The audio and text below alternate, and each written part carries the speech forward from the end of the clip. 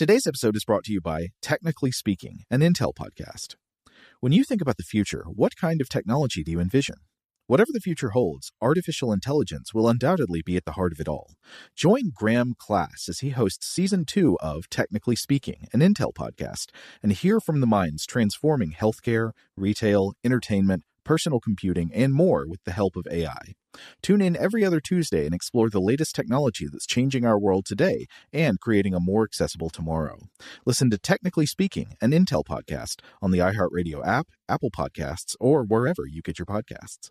What's up, this your boy Lil Duval, and check out my podcast, Conversations with Unc, on the Black Effect Podcast Network. Each and every Tuesday, Conversations with Unc podcast feature casuals and in-depth talk about ebbs and flows of life and the pursuit of happiness. Unlike my work on stage, I tap into a more serious and sensitive side to give life advice and simply offer words of encouragement, yet remind folks to never forget to laugh. Every Tuesday, listen to Conversations with Unc, hosted by Lil Duval on the Black Effect Podcast Network, iHeartRadio app, or wherever you get your podcasts. Presented by AT&T. Connecting changes everything. The wait is almost over. Get ready for the 2024 NFL season as the full schedule is announced. Every rivalry, every rematch, every rookie debut, every game revealed. The 2024 NFL schedule release, presented by Verizon, coming in May. Live on NFL Network, ESPN2, and streaming on NFL Plus. Terms and conditions apply to NFL Plus. Visit NFL.com/schedule release to learn more. Hey everyone, this is Jody Sweeten from the podcast How Rude, Tanneritos. I've been needing a quick getaway with my family, and the 2024 Hyundai Santa Fe is the perfect vehicle to take us there. It has standard third-row seating, so I'm able to pack my entire family, plus pets, in the car, while also having enough room for our camping essentials. Available H-Track all-wheel drive will get us through any dirt trails, and available dual wireless charging pads will ensure we never have to worry about getting stuck with a dead phone in the middle of nowhere. Visit HyundaiUSA.com or call 562-314-4603 for more details. Hyundai, there's joy in every journey. In this episode, we'll be focusing on Project Debater, which is an AI system designed to process evidence and persuasive arguments in text so that it can ultimately understand and participate in human debate. To get to the heart of this effort, we're going to share 2 interviews we recorded with leaders at IBM. The first is with Noam Slonim, who is a distinguished engineer at IBM Research and founder of Project Debater. And the second chat will be with Madhu Kochar, who is Vice President, Offering Management for IBM Data and AI. So today's episode is going to be the third of 4 episodes in this series that Robert and I are releasing here on the Stuff to Blow Your Mind feed. If you'd like to hear more episodes, you can check out the ones labeled Smart Talks that we've released over the past few weeks, and you can also listen to the first 4 episodes of Smart Talks, which were released not on our show, but in the feed for the podcast Tech Stuff. You can find them on the iHeartRadio app or wherever you get your podcasts. Just look up Tech Stuff and click on the episodes labeled Smart Talks. And of course, stay tuned for the one remaining episode in this series, which is going to be published in our feed in a couple of weeks. And now, straight on to our conversation with Noam Slonim. Noam, thanks so much for joining us today. Can you start by introducing yourself and talking about your role at IBM? Sure. Thank you for hosting me. So I'm Noam Slonim. I'm a distinguished engineer at IBM Research. I did my PhD at the Hebrew University quite a few years ago, working on machine learning stuff and artificial intelligence. Then I did a postdoc at Princeton University, and I joined IBM Research in 2007. And in 2011, I suggested the project that I guess we are going to talk about today. And of course, that project was Project Debater, right? Do you want to mention a little bit about the origins of that? In IBM Research, we have this interesting tradition of grand challenges in artificial intelligence. Back in the 90s, IBM introduced Deep Blue that was able to defeat Garry Kasparov in chess. And in 2011, IBM introduced Watson that was able to defeat the all-time winners of the TV trivia game Jeopardy! And just a few days after this event, an email was sent to all the thousands of researchers in IBM across the globe, myself included, asking us what should be the next grand challenge for IBM research. And I was intrigued by that, so I offered my office mate at the time to brainstorm together. And this is what we did. We sat in the office in Tel Aviv, and we raised many different ideas that probably I should not share with you today. But at some point towards the end of the hour, I suggested this notion of developing a machine that will be able to debate humans, and that this is how we will demonstrate the technology through a full live debate between this envisioned system and an expert human debater. And we submitted that. The only guidance that we got from the management was really to submit the proposals in a single slide, so they will not be swamped with too many details. And we were able to carefully follow these guidelines, and we submitted a single slide. This was February 2011, and this started a fairly long and thorough review process that lasted for a year. And in February 2012, this proposal was selected as the next grand challenge for IBM research. And we started to work a few months later with a small team that gradually expanded. And we worked on that intensively for, I would say, 6.5 years, dedicated solely to this mission of developing a machine that will be able to debate humans. And eventually, we demonstrated this system in a full live debate. It was a little bit more than a year ago. And it was a debate between this system now being called Project Debater, and one of the legendary debaters in the history of university debate competitions, Mr. Harish Natarajan. It was in San Francisco, and it was a full live debate, surprisingly reminiscent to the vision that we had back in the office in Tel Aviv quite a few years earlier in that single slide. So the topic of debate brings with it a few different connotations, and therefore the idea of AI entering the fray might be a bit confusing for some. We might imagine a computer designed to defeat Plato, or perhaps a robot that can shout louder in a televised U.S. presidential debate. To that end, can you walk us through what Project Debater is and perhaps what it isn't? Yes, absolutely. So first of all, it is worth explaining what we mean indeed by a debate between an AI system like Project Debater and a human opponent. So the debate starts with a motion in the debate jargon that defines what we are going to debate. And in the event in San Francisco, the topic was whether or not the government should subsidize preschools. There are many considerations around how this topic is being selected, which we can skip, but the only thing we should really emphasize is that this topic is selected from a list of topics that were never included in the training of the system. So the system was never able to train on this particular topic. It was trying to debate a new topic from the perspective of the machine. And then we are on the side of the government, so Project Debater is supporting the motion, and Harish is on the opposition. And we have 4 minutes opening speeches for each side, and 4 minutes rebuttal speeches, and 2 minutes closing statements. So all in all, we are talking about a little more than 20 to 25 minutes of a discussion that we hope will be a meaningful discussion between Project Debater and a human, Harish in this particular case.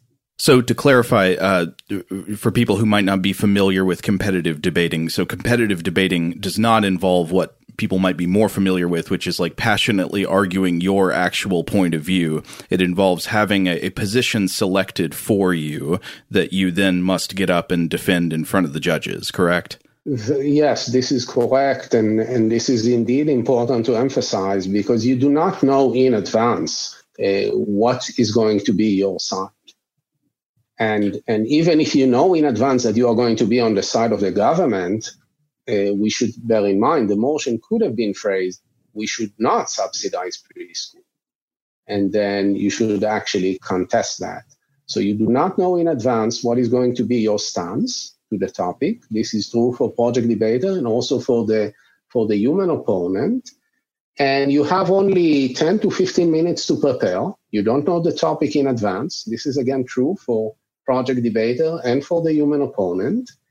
And your goal is really to persuade the audience, and this actually touches on an interesting question of how do you measure who won the debate? Because in chess and in other games, this is very clear. And really part of the problem with debate in general and with developing artificial intelligence that is capable of debating in particular is that it is very hard to define who actually won the debate. Yeah, I know there are a couple of different metrics. So, of course, one would just be like, what is the percentage of the audience that is convinced of either side? But that can be problematic because people come in with their own opinions already formed on an issue. So one metric I've seen is how much the percentages change. They ask people before and afterward what their positions are, and then afterward they say, okay, which side has won over more people, whatever the starting percentages were. And I assume you all had a metric like that. Precisely. So this is exactly the point, because if you simply ask people who is more convinced, you need somehow to take into account their opinions to begin with. And it is done exactly as you described it. And all this event was in collaboration with Intelligence Squared, which is really, I think, the leading platform in the US for organizing such a high-profile competitive debate.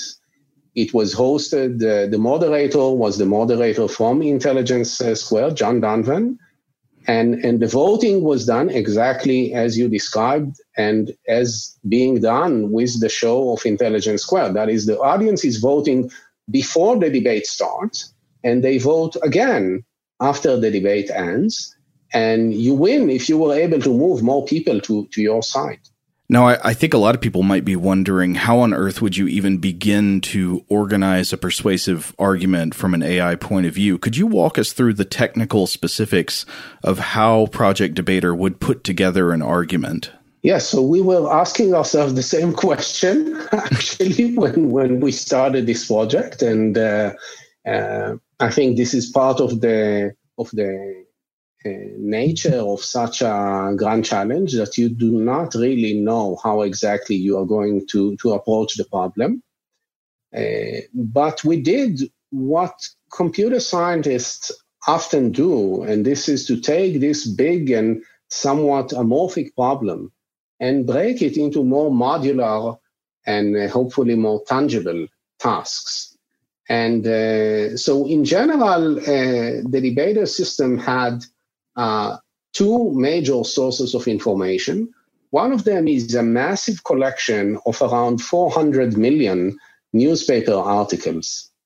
And when the debate starts, the system was using various AI, artificial intelligence engines in order to try and pinpoint short pieces of text within this massive collection. We are talking about 10 billion sentences. So we were trying to automatically pinpoint these short pieces of text that should satisfy three criteria. They should be relevant to the topic. They should be argumentative in nature. They should argue something about the topic, and they should support our side of the debate. And this is quite a formidable challenge, but assuming that you are capable of finding these short pieces of text, the system is then using other AI capabilities in order to try and glue them together into a meaningful narrative. So this is one major source of information for the system. The second important source of information for the system was a unique collection of more principled arguments that were actually written by humans, and we are talking about thousands of more principled arguments. And the role of the system was, when the debate starts, was really to navigate within this collection and find the most relevant principled arguments and use them in the right timing. So to make this more concrete, what we mean by a principled argument, imagine that we are debating whether or not to ban organ trade or whether or not to ban the sale of alcohol in both cases, the opposition may argue that if you ban something, you are at the risk of the emergence of a black market. So a black market is a principled argument that can be used almost in the same way in many different contexts. Okay, so one may naively assume that this is kind of a simple keyword matching thing. If we ban something, then the opposition is going to use the black market argument, and we should be prepared for that. But obviously, this is far from true. So imagine a debate about banning breastfeeding in public. Obviously, there is little risk for a black market in this context, or imagine a debate about banning internet cookies. We're not going to see a black market of internet cookies if we ban these. So the system really needs to develop a more subtle understanding of the human language in order to be able to identify the most relevant principled arguments and indeed use them during the debate. And this is, by the way, just all this description is before listening to the opponent. Right? This is just what we are going to say on our side.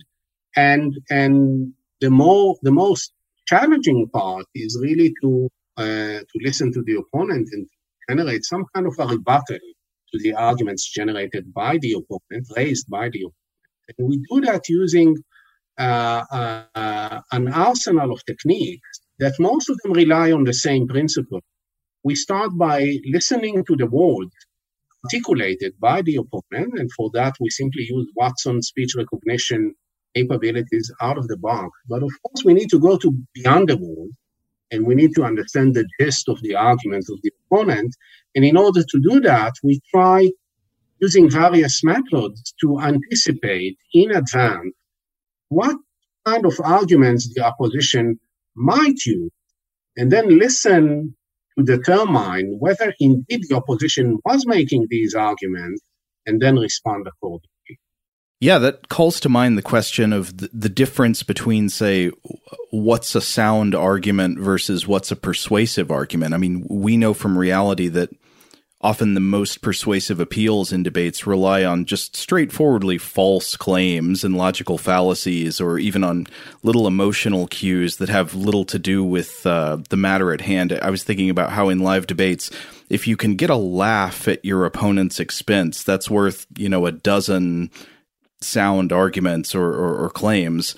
So to what degree can AI understand these sorts of persuasive appeals that go beyond just like what kind of evidence you can bring and the appeals based on style?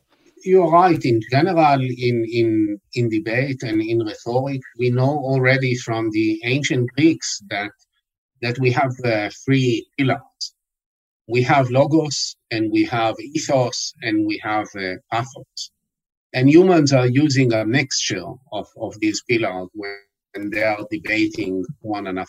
And just as a quick clarification, logos, pathos, and ethos are the types of appeals that were identified in the study of classical rhetoric, where logos is appeals based on logical arguments and evidence. Pathos is the appeal to the emotions or the passions, and ethos is an appeal based on the credibility or authority of the speaker. I mean, as, broadly understood. Right.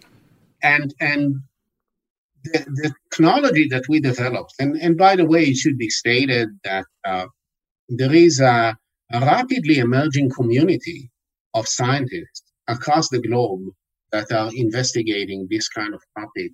It is all under the umbrella of this emerging field, referred to as computational argumentation. And when we started in 2012, there was just a handful of teams pursuing that, and we see a very dramatic increase in the research in these areas over the last few years, which is very exciting from perspective. And as I mentioned, the technology that we developed are most focused on logos. And you can see in the debate between Project Debater and Harish, by the way, this debate is fully available on YouTube. And you can see that indeed human is better in making, in using pathos and perhaps in using ethos, and it is harder for the machine. And indeed, most of the research being done by the relevant research communities around Logos, but there are already attempts trying to model and to capture additional aspects of pathos and ethos in order to further enhance this kind of technology.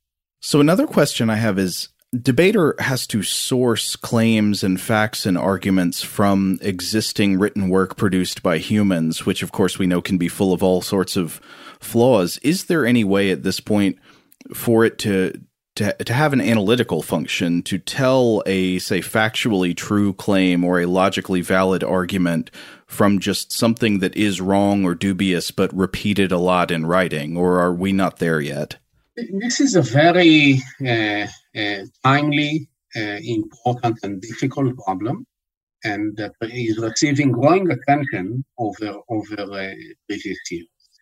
And there are attempts to tackle that. This is certainly not bulletproof. And the problem is quite complex, because one may say, okay, fine, maybe I should only take my argument from highly credible resources, and by proxy, I can assume that these arguments are valid.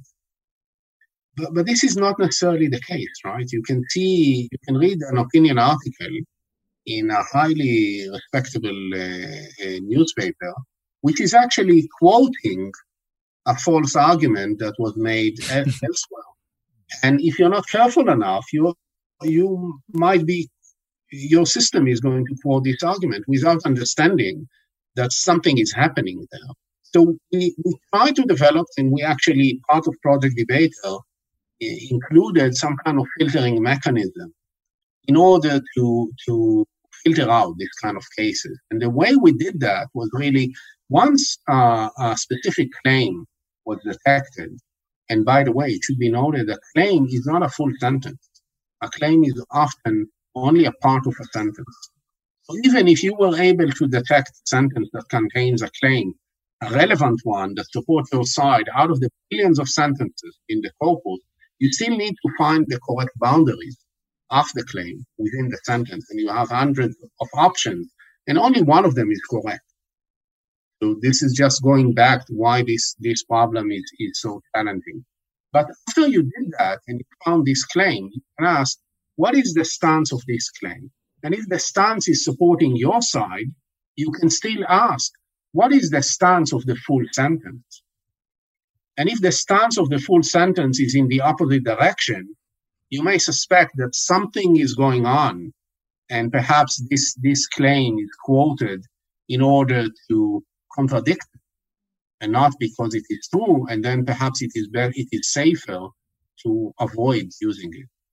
But this is just one safety mechanism, and the problem that you raise is actually a much more general one, and I think many teams are working on that, and we try to address that as well.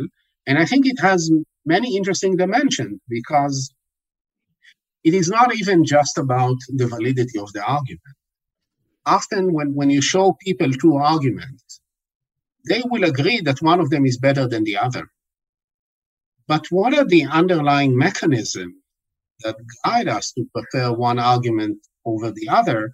And how do you train an artificial intelligence system to make this distinction? This is kind of another example of the problems that we are considering.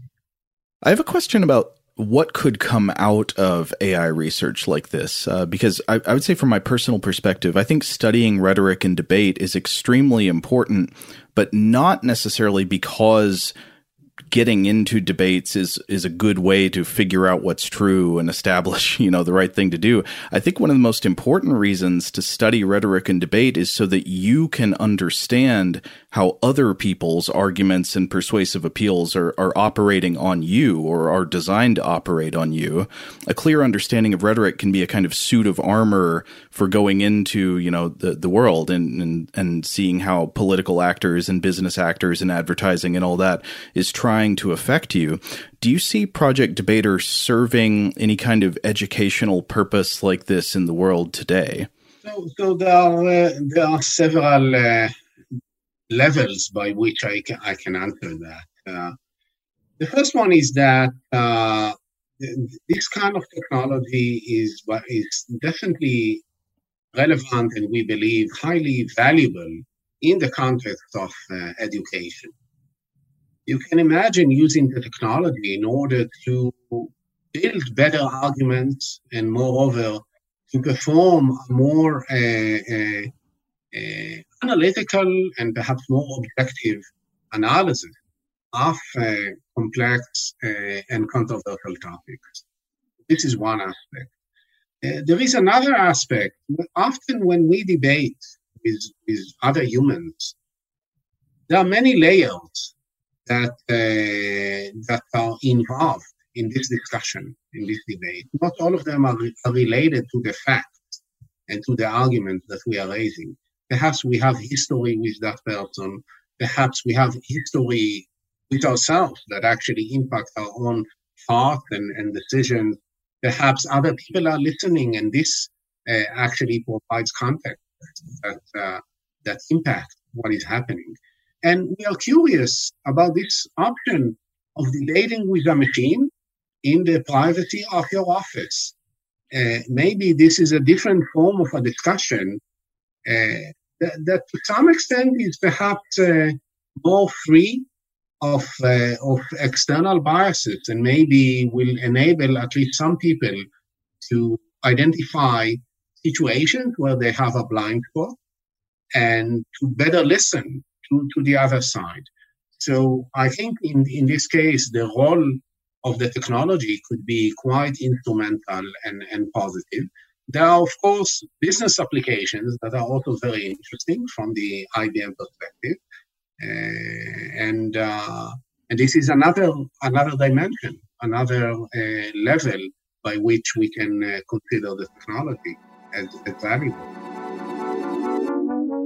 Again, big thanks to Noam Slonim for taking time to chat with us. And now we're going to go straight into our second talk on the subject with Madhu Kochhar.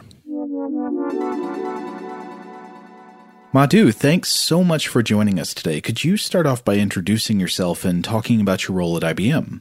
Yeah, absolutely. And really nice to meet you, Robert and Joe. Madhu Kochhar, Vice President, Offering Management in Data and AI, IBM. And the role of offering management is really all about laying down the strategy and then delivering and executing towards that strategy. And I'm based out of San Jose, sunny California. Excellent. So just to kick things off here, we're going to be talking a lot about AI here, and it makes sense to really get into what we mean when we're talking about AI for business. How does AI serve business compared to the way it serves consumers?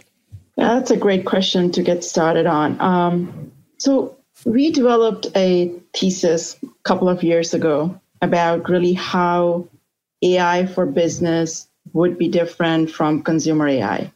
Think of consumer AI, which we all know work with our smartphones, smart speakers, social media, photos, everything what it comes. But when it comes for AI for business, it's really very, very different.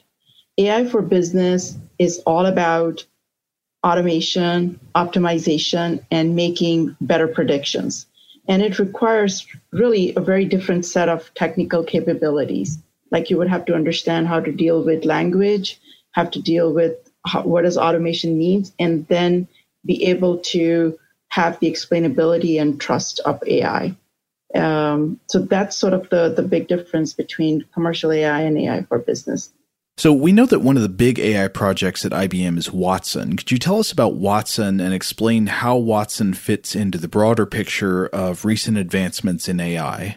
Sure. You might have heard of Watson, and our audience might have heard of Watson, which came out when we first did our In Jeopardy, and people remember Watson from there. But fast forward, a lot of work done around Watson. Think of Watson as our definition of IBM AI. We evolved a lot since then, and our strategic intent always has been to have Watson available anywhere, meaning available on any cloud. We have focused on Watson, we call with Watson, meaning it's embedded in almost all your applications. So for example, I use the word a lot for AI. What does that mean? Like, how do we embed AI in our data sciences and in our data platforms and such? The other parts of evolution has been, as I said earlier, from our AI for business is all about automation. How do we evolve into the workflow, AI that matters for our clients and for society? So some of the workflows could be, in customer care, in IT, asset management, in your regulatory or compliance, in supply chain, or in your planning and budgeting, right? These are how you can really embed AI. And that is where Watson has really evolved into. And we have also been delivering now Watson and AI capability in our integrated single platform we call Cloud Pak for Data. So a long way we came from Jeopardy days. And then you just heard from Noam where we landed with Debater. So speaking of Debater, what capabilities has IBM commercialized from Project Debater into Watson? So that's a great question. A lot of commercialization has happened. We have a pretty good rich set of products like Watson Assistant, Watson Discovery, Watson Knowledge, Language Understanding. And I know these are just words, but let me just give a bit of a background on what Watson Assistant is. Watson Assistant is our conversational AI platform. Really helps provide customer fast, straightforward accurate answers across any application, device, or cloud, right? And our Discovery is all about enterprise search and AI search technology that truly retrieves specific answers to your questions while you're analyzing trends and relationships in the enterprise data. So we've been looking at Debater and some of the key technologies. Let me give you an example of few, like sentiment analysis. Let me pose a problem statement. What does that really mean? So for example, today, Watson does not understand idioms or sentiment shifters, and neither does any other competitor offerings out there also. So think of sentiments which include hardly helpful, over the moon, cold feet, I'm all ears.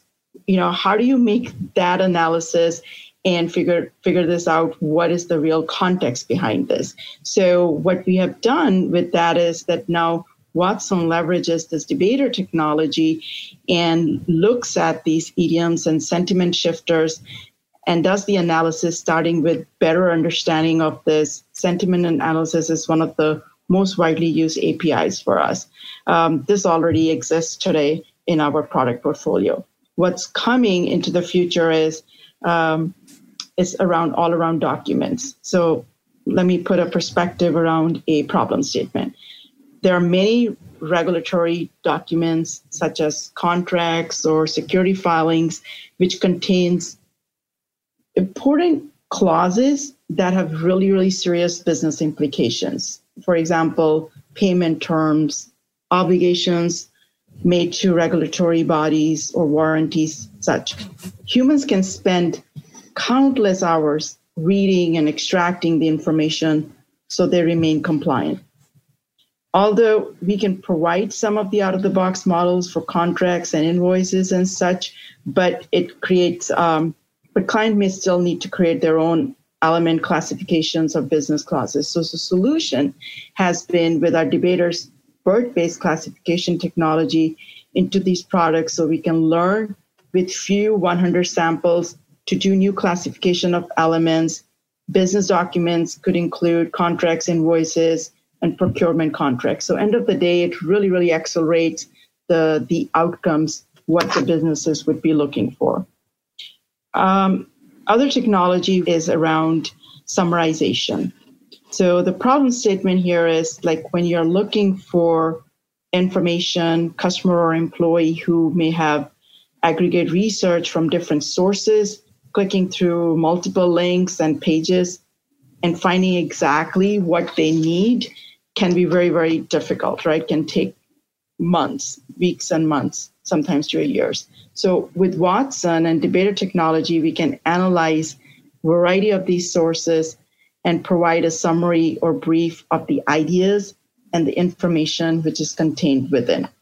That's coming up. We're going to be leveraging this technology in our Watson Discovery portfolio in second half. The other interesting issues we see today is like in our traditional rule-based systems for contact centers. It categorizes large fraction of calls in a very generic bucket. Like it says, like not uncommon to see more than maybe 50% of call in a call center for a bank, which says, hey, this call was just made for generalized checking. And it prevents the company from creating any robust self-service. So with Debater technology now, we can leverage advanced topic clustering, which enables users to cluster this incoming data in a meaningful topics of related information, and automatically this can be analyzed.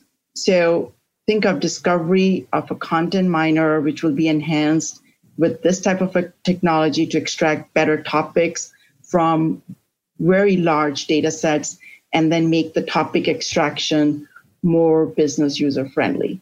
So a lot of stuff, I gave a lot of examples, but sort of the gist of all this is, look, it's going to impact businesses' real outcomes, right? It's going to save them time. It's going to automate the process. It's going to remove a lot of human error, which comes with it, and really speak towards the productivity. It's going to speak towards the client's NPS, their own promoter scores and such. And so that's really the gist of what we are looking to drive out of the Debater technology.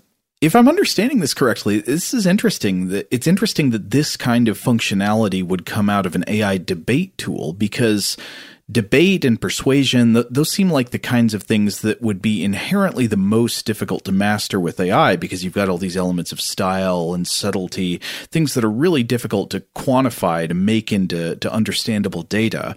But out of the Debater technology, it sounds like you're saying that you're actually getting a lot of derivative technologies that are good at dealing with algorithmic types of text, like legal documents. Am I getting this right? Like that you could have a piece of software that works like a lawyer, and it can explain this contract to you when it's going over your head, and that this kind of thing is possible now because of how formulaic and algorithmic legal documents tend to be. Would that be a correct understanding? Yeah, no, totally. And if I may give you one of the client example, especially as you started talking about legal, Legalmation's platform actually provides this in-house legal teams and outside counsel the ability to respond to their lawsuits and draft their initial round of discovery requests literally less than 2 minutes, right? And which shaved off about 10 hours of attorney times on each of these lawsuits. So the real direct outcomes of usage of this technology. So you've been talking about big business applications, but I also wonder about applications directly for the consumer where, for example, could you have a program that ingests legal documents? Say you feed it some contract you're thinking about signing, and then you say, I have a question because I'm not a lawyer. I don't understand what I would be bound to do under this agreement. And then you could feed the contract in and pose questions to your AI legal assistant in natural language. Can you see a future like that? We do, and we already have a product like Watson Assistant, which is for customer care. It feeds on a lot of, pre-trained models, like especially now in COVID-19, right? A situation where our government offices and our healthcare are getting inundated by calls, right? So leveraging this Watson Assistant in front is really helping them deflect a lot of those phone calls and get the accurate answers in hands of the consumers. So, this is what we are focusing on around customer care. But yeah, in the future, the similar technology and leveraging from Debater, we can actually go into any domain, right? We have the right framework and we have the right technology to go pursue those different domains. I guess this sets us up for a bigger question, which is, what is the overall role of natural language processing in the landscape of AI today? And also, which are the elements of natural language processing that we've really gotten a lot better at, and which are the ones that are still a major challenge? Yeah, great question. As we all know, right, language have existed, 100,000 plus years. Started as speech probably. People started to talk and the writing came perhaps much later. And we write in ways we don't talk also, right? It's a lot more descriptive and more reflective. And so now with things where we can compute at larger with open data sets and transfer learnings, NLP, natural language processing, really is the inflection point, right? And some of the examples I shared earlier around the sentiment analysis and summarization and clustering, these are all such critical aspects of taking NLP, not just natural language processing, but natural language understanding, natural language generations is all going to come through all of that. And we really think with the Debater technology, it really puts us in a leader quadrant here. A lot more work to be done, but the end goal is, yes, we can continue to research on these things, but how quickly we commercialize it and how quickly we help our clients and users to see the outcomes what are needed here and make them a lot more productive. So how many languages does Project Debater and Watson together, how many do they understand and support? Today we started with obviously English. We are expanding now to French, Spanish, German in the second half of this year. And then very soon we'll expand to Dutch, French, Arabic, Chinese, both traditional and simplified, and Italian in 2021. And obviously, we are choosing these based on where we are seeing most of our growth and adoption. What are some additional examples of how these commercialized capabilities can be used by clients? Great question. I gave you an example earlier on legal motions. The other one, which is very close to my heart, is RBS. With Watson, RBS built Cora, which is their digital assistant that helps better serve their customers through first-time problem resolutions. Cora is trained with over 1,000 responses to more than 200 customer queries. However, if she doesn't know an answer or she senses that customer is getting angry or frustrated, she will transfer it to a live agent. Now, with improved sentiment analysis from Debater, as I mentioned earlier, we hope that clients like RBS will be able to better serve their customers by having digital assistants that better understand the subtleties of the sentiments of the clients. So, for example, the phrase "over the moon" might be interpreted as literally above the planetary satellite and not as excited or elated, right? So this is what with Project Debater, Core AI built into IBM Watson, it can understand these idioms, helping clients like RBS to better serve their customers. The other example, switching into financial, like Credit Mutual, they had over 5,000 branches and they received more than 350,000 online inquiries a day, and the volume is growing at least 23% a year. So now with Watson Infused Email Analyzer, they can help deflect and address 50% of their 350,000 daily emails received by banks' client advisors.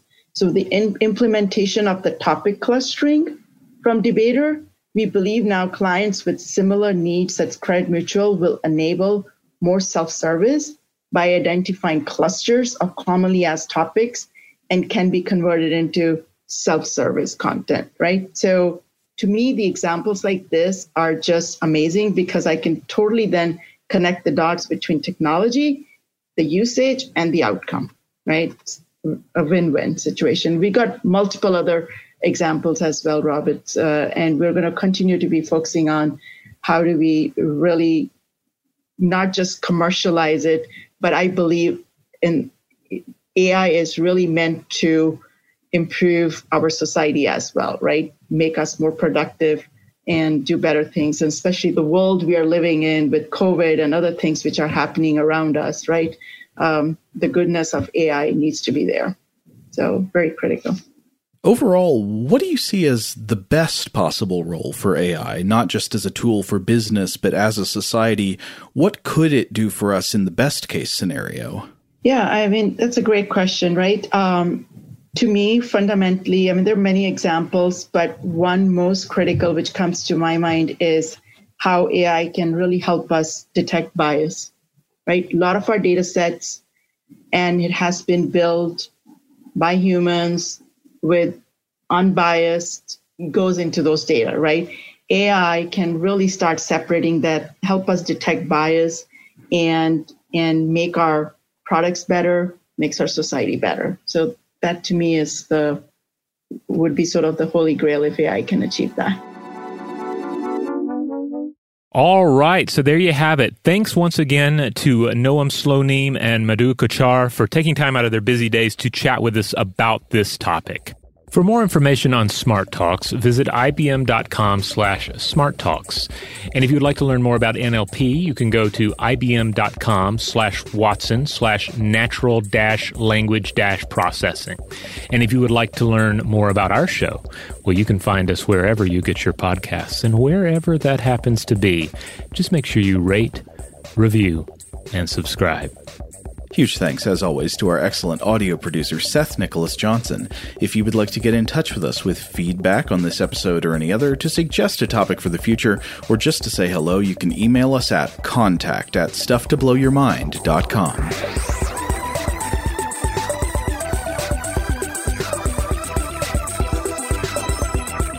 Stuff to Blow Your Mind is a production of iHeartRadio.